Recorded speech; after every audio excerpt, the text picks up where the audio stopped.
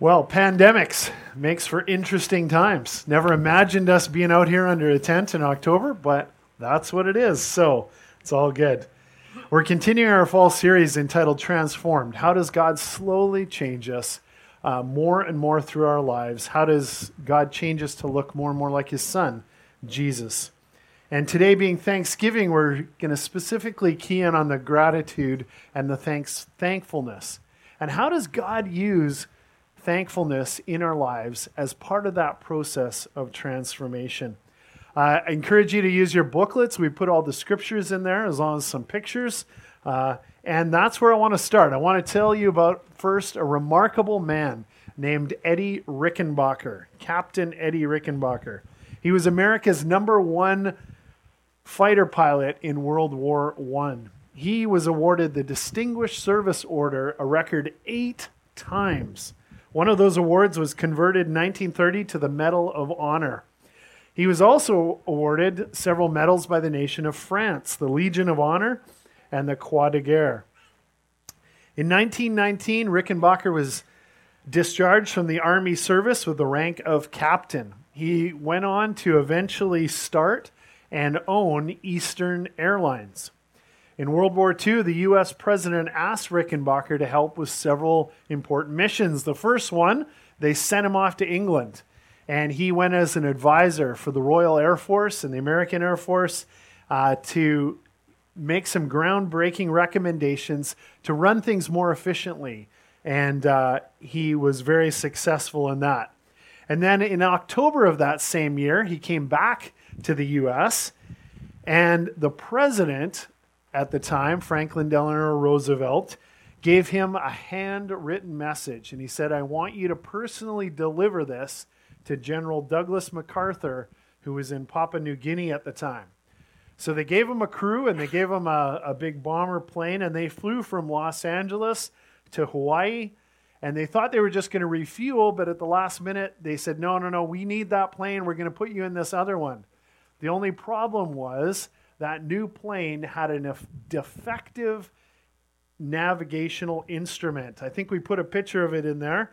It's called the Bubble Octant. And this one was completely not working, and it led them way off course. And so as they were flying from Hawaii to Papua New Guinea, they finally realized where they were, and they were so far off course, they were running out of fuel, and they were finally forced to ditch into the Pacific Ocean. So Rickenbacker and 8 crewmen drifted in life rafts under the baking sun. Their meager food supplies ran out after 3 days, and by day 8, these guys were near total collapse. And it was at that point that Rickenbacker led the men in a prayer service, and they read scripture. Some of the men grumbled, but Rickenbacker reminded them that God was their only chance to make it out of that situation alive. And after he had prayed and he had thanked God for getting them that far, and then he prayed, Lord, we need food, we need water, we need rescue. And once their little church service was over, he kind of put his hat over his eyes and he laid back in the raft under that baking sun, and he started to go to sleep. And all of a sudden he felt something land on his head. And it was a seagull way out there in the middle of the Pacific where there shouldn't have been a seagull. And it landed on his head. And he sort of said this, "Thank you, Lord," prayer. And he reached up and he got the seagull, and they ate it. And then they used the rest that they couldn't eat to catch fish. And it began to sustain them over the days. Several days later, a rain squall came over the life rafts.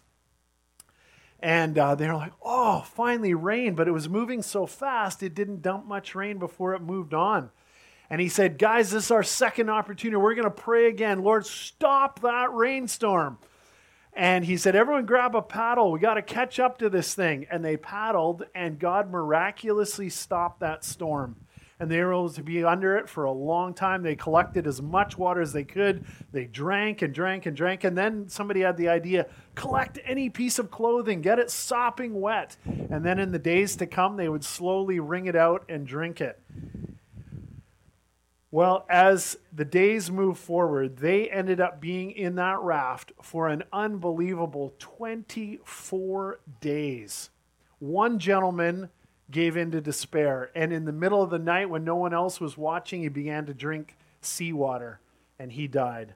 But the rest of the 7 crewmen and Rickenbacker hung in there.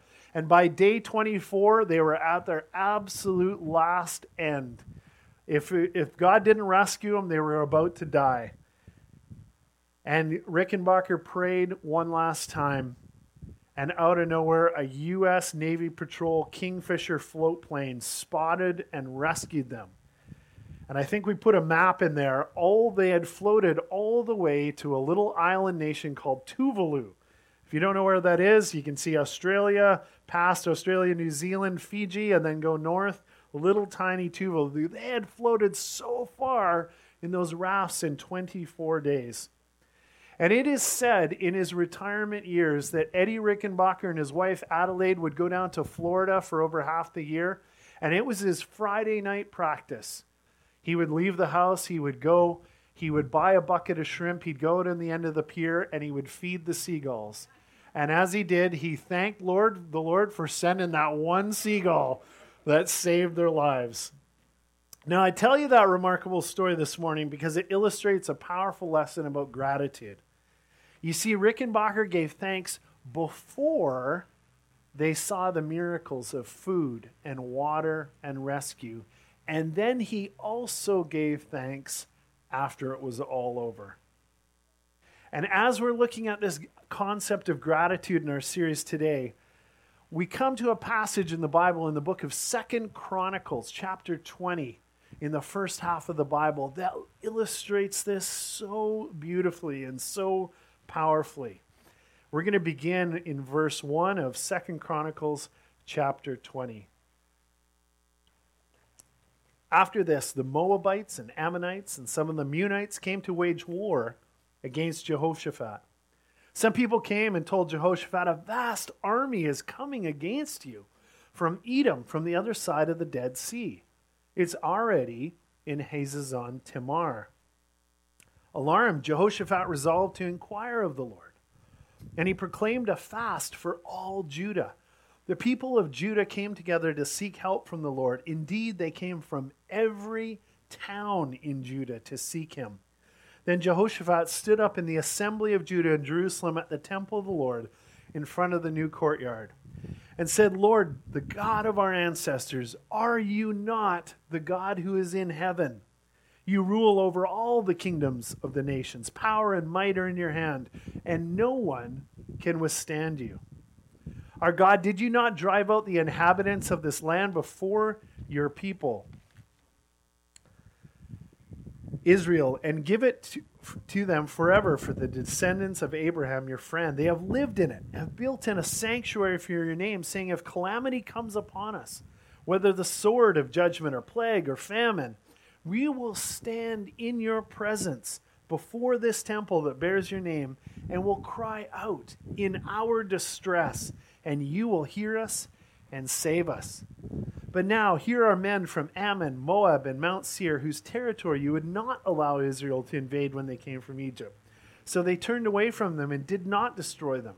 See how they are repaying us by coming to drive us out of the possession you gave us as an inheritance.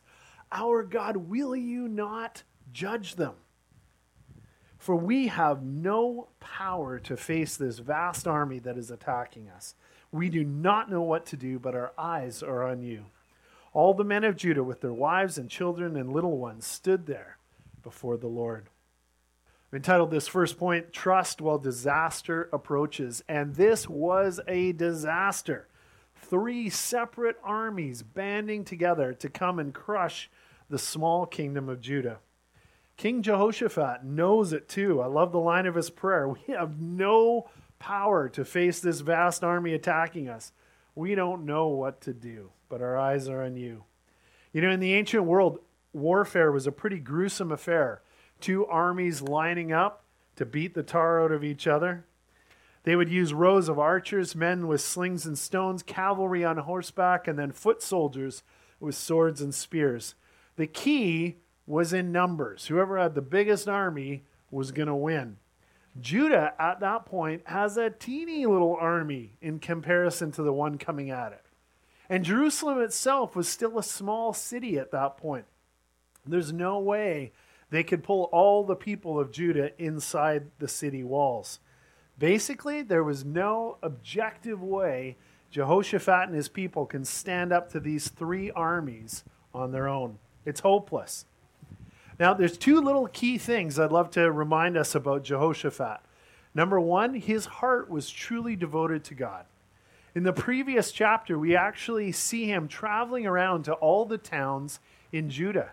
And he's working to bring the people back to God. He's getting them to worship. He's giving out copies of the scriptures. He's encouraging his people, don't worship those idols, those woods of God and stone. Worship the one true living God. And the second thing is that Jehoshaphat had a passion for justice. He knew that the people need to be governed well and they needed good judges in all the towns. And so he kind of cleaned the slate, got rid of the old ones, and put people of integrity in those positions. And he really got in their face and he said, you're representing God who judges fairly and impartially. So you need to do the same. So that's kind of the background of Jehoshaphat. But now he faces the critical test of his entire kingship. This is where the rubber hits the road. What will happen? Will he cave into fear? Will he surrender the country? Will he try to buy the enemy off? Will he turn not to God, but to some other country, try to form an alliance and be rescued? But we find out pretty quickly what kind of leader Jehoshaphat is. When he first finds out about it, I love verse 3. It says, alarmed, Jehoshaphat resolved to inquire of the Lord, and he proclaimed a fast for all Judah. Everywhere in the Bible that you see fasting, it's always linked to prayer. So when he declares a fast, he's asking the nation to pray. And there are three questions asked by Jehoshaphat in his prayer to God. He asks the question, are you not? Did you not? And will you not? Jehoshaphat is in such distress that he gets right to the bottom line with God. He said, Lord, the God of our answers, are you not the God who is in heaven? You rule over all the kingdoms of the nations. Power and might are in your hand, and no one can withstand you. If God isn't powerful enough to stop these armies, then why bother praying? Jehoshaphat praises God for who he truly is. Are you not the God in heaven? Yes, of course you are, is the answer. And that's the best place to start. And then the second question, our God, did you not drive out the inhabitants of this land before your people Israel? Give it forever to the descendants of Abraham your friend. They have lived in it and have built a sanctuary for your name, saying, if calamity comes upon us, whether sword or plague or famine, we will stand in your presence before this temple that bears your name and cry out to you in our distress, and you will hear us and save us. Jehoshaphat reminds himself and really the whole nation that God has been faithful in the past. He fought the battle for us in the past. He gave us the land. He told us to build the temple. And our ancestors knew if we gathered here with sincere hearts, called out to him in prayer, then he would rescue us. And that's really the challenge that jumps across 2,900 years to us sitting here in Ladysmith in 2020. I think we can all agree it's much easier to be thankful to God when everything turns out right. When your marriage is great, your kids are well behaved, they're achieving, your job's enjoyable, it's well paying, rewarding, you're enjoying a great life. Easy to be thankful in those moments. But how about being thankful when you face a huge potential disaster right in the face? That's what Jehoshaphat did, and all the people, to their credit, followed suit. They took a huge step of faith when it didn't look good at all. So what about you this morning? Is everything in your life just floating along? Is it all good? Is it all peachy? Or do you have some worries that really weigh on your mind? I want to pass on Jehoshaphat's challenge this morning. Be thankful now before you even see God's rescuing hand in your life. Finally, Jehoshaphat's third question. Our God, will you not judge them? For we have no power to face this vast army attacking us. We do not know what to do, but our eyes are on you. Captain Eddie Rickenbacker led those sunburnt, dehydrated, starving guys in a life raft in a worship and prayer service before he actually sent the provisions of a seagull and fish and water. King Jehoshaphat thanked and praised God for who he was and what he had done before. And before the nation ever saw God's rescuing hand from those three invading armies. And you and I this morning are called to do the same. We're called to that same kind of trust and gratitude before everything turns out, while we're still in the midst of troubles and problems and challenges of life. We're going to keep the story going in verse 14. Then the Spirit of the Lord came on Jahaziel, son of Zechariah, the son of Benaiah, the son of Jael, son of Mattaniah, a Levite and descendant of Asaph, as he stood in the assembly.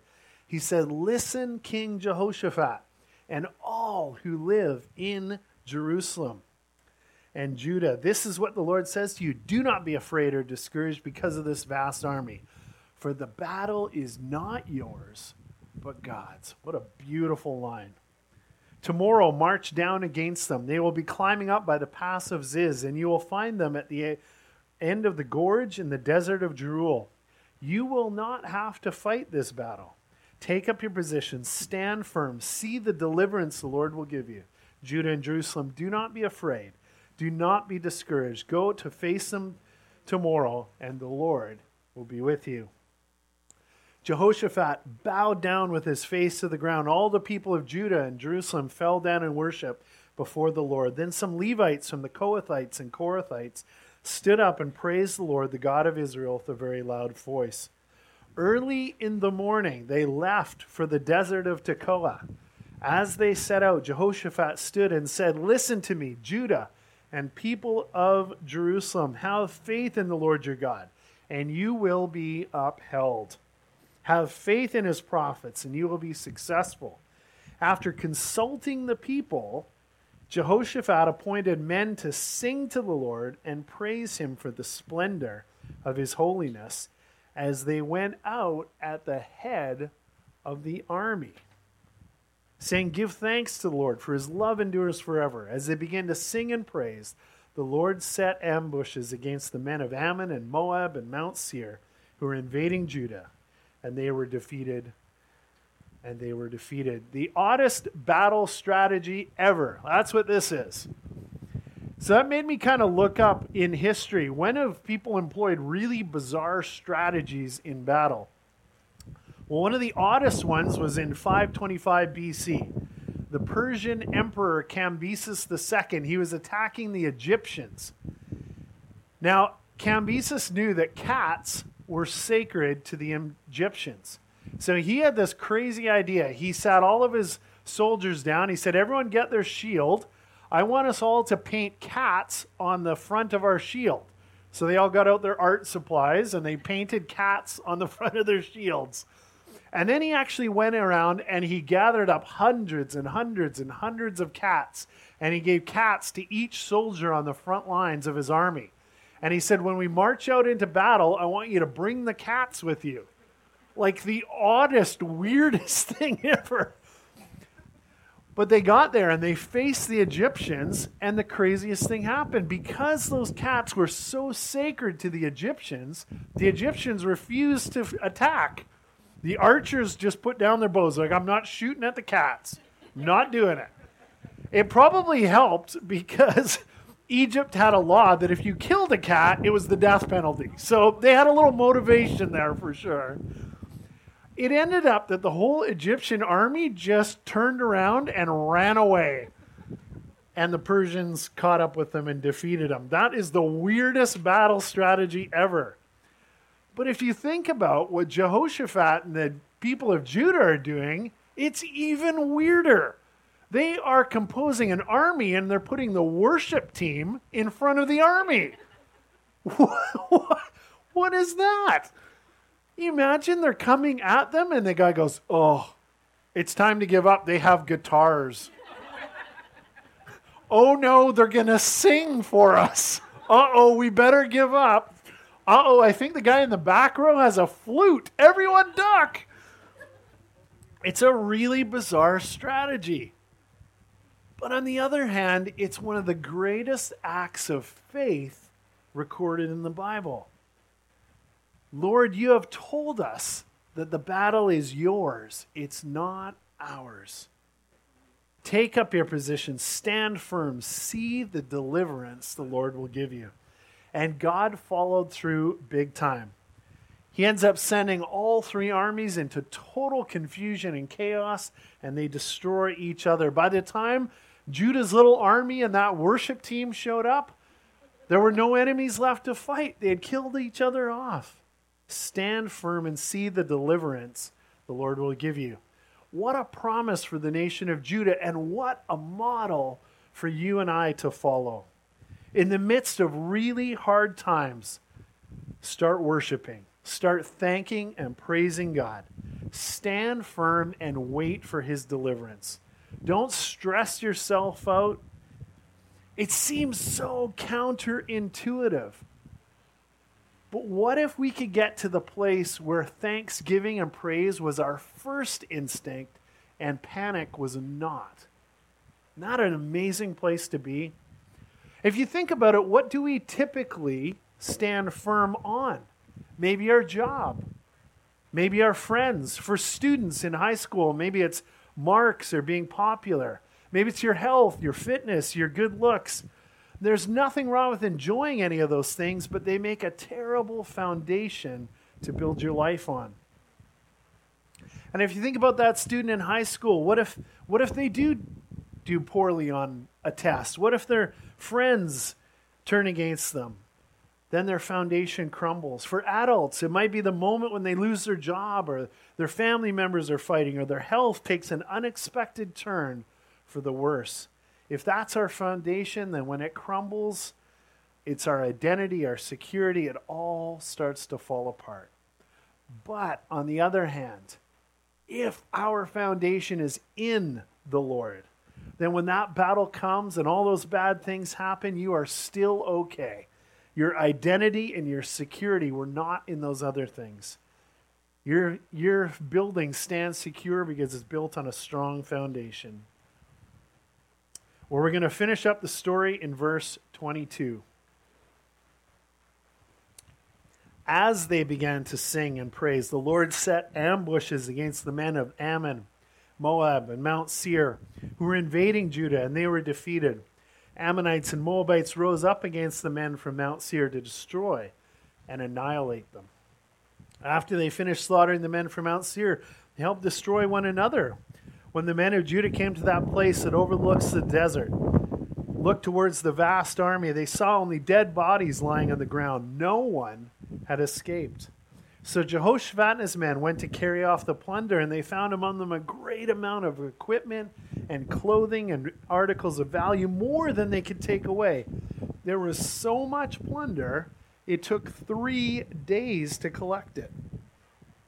On the 4th day, they assembled in the valley of Berakah, where they praised the Lord. That's why it's called the Valley of Berakah to this day. Then, led by Jehoshaphat, all the men of Judah and Jerusalem returned joyfully to Jerusalem, for the Lord had given them cause to rejoice over their enemies. They entered Jerusalem, went to the temple of the Lord with harps and lyres and trumpets. Fear of God came on all the surrounding kingdoms when they heard how the Lord had fought against the enemies of Israel. What an amazing ending. 3 days to carry back all that plunder from the battle. And where did the king and the people go immediately when they come back to Jerusalem? Straight to the temple to give thanks and praise to God. You know, as we gather today at our outdoor services under the rain, there are going to be some of us that are at every stage of this. For some people, You're at the beginning. You can see big challenges, obstacles, problems heading your way. My challenge to you today is to begin praising and thanking God now. For some people, you're going to find you're in the midst of it. And it's really tough. It's totally exhausting. Maybe you feel like giving up. But instead of giving into despair, we are called to worship God, give Him thanks in the midst of the hard times. For some of you, the battle has been won. And the human tendency at that point is to kind of forget about God and just move on. We're called instead to head straight back to the temple, the gathering of God's people, offer our thanks and our worship. Pastor and author Eugene Peterson summarized it best when he wrote, "Worship of God is the indispensable foundation for living whole and redeemed lives." Well, Thanksgiving 2020. I pray it's a great weekend for you of relationships, pumpkin pie, too many mashed potatoes. But I also hope it's a weekend of challenge to be thankful all the way through our lives. It was the right choice for Captain Rickenbacker and those 8 men in those life rafts, stranded for 24 days. It was the right choice for King Jehoshaphat and the people of Judah, and it is the right choice for you and I. Amen?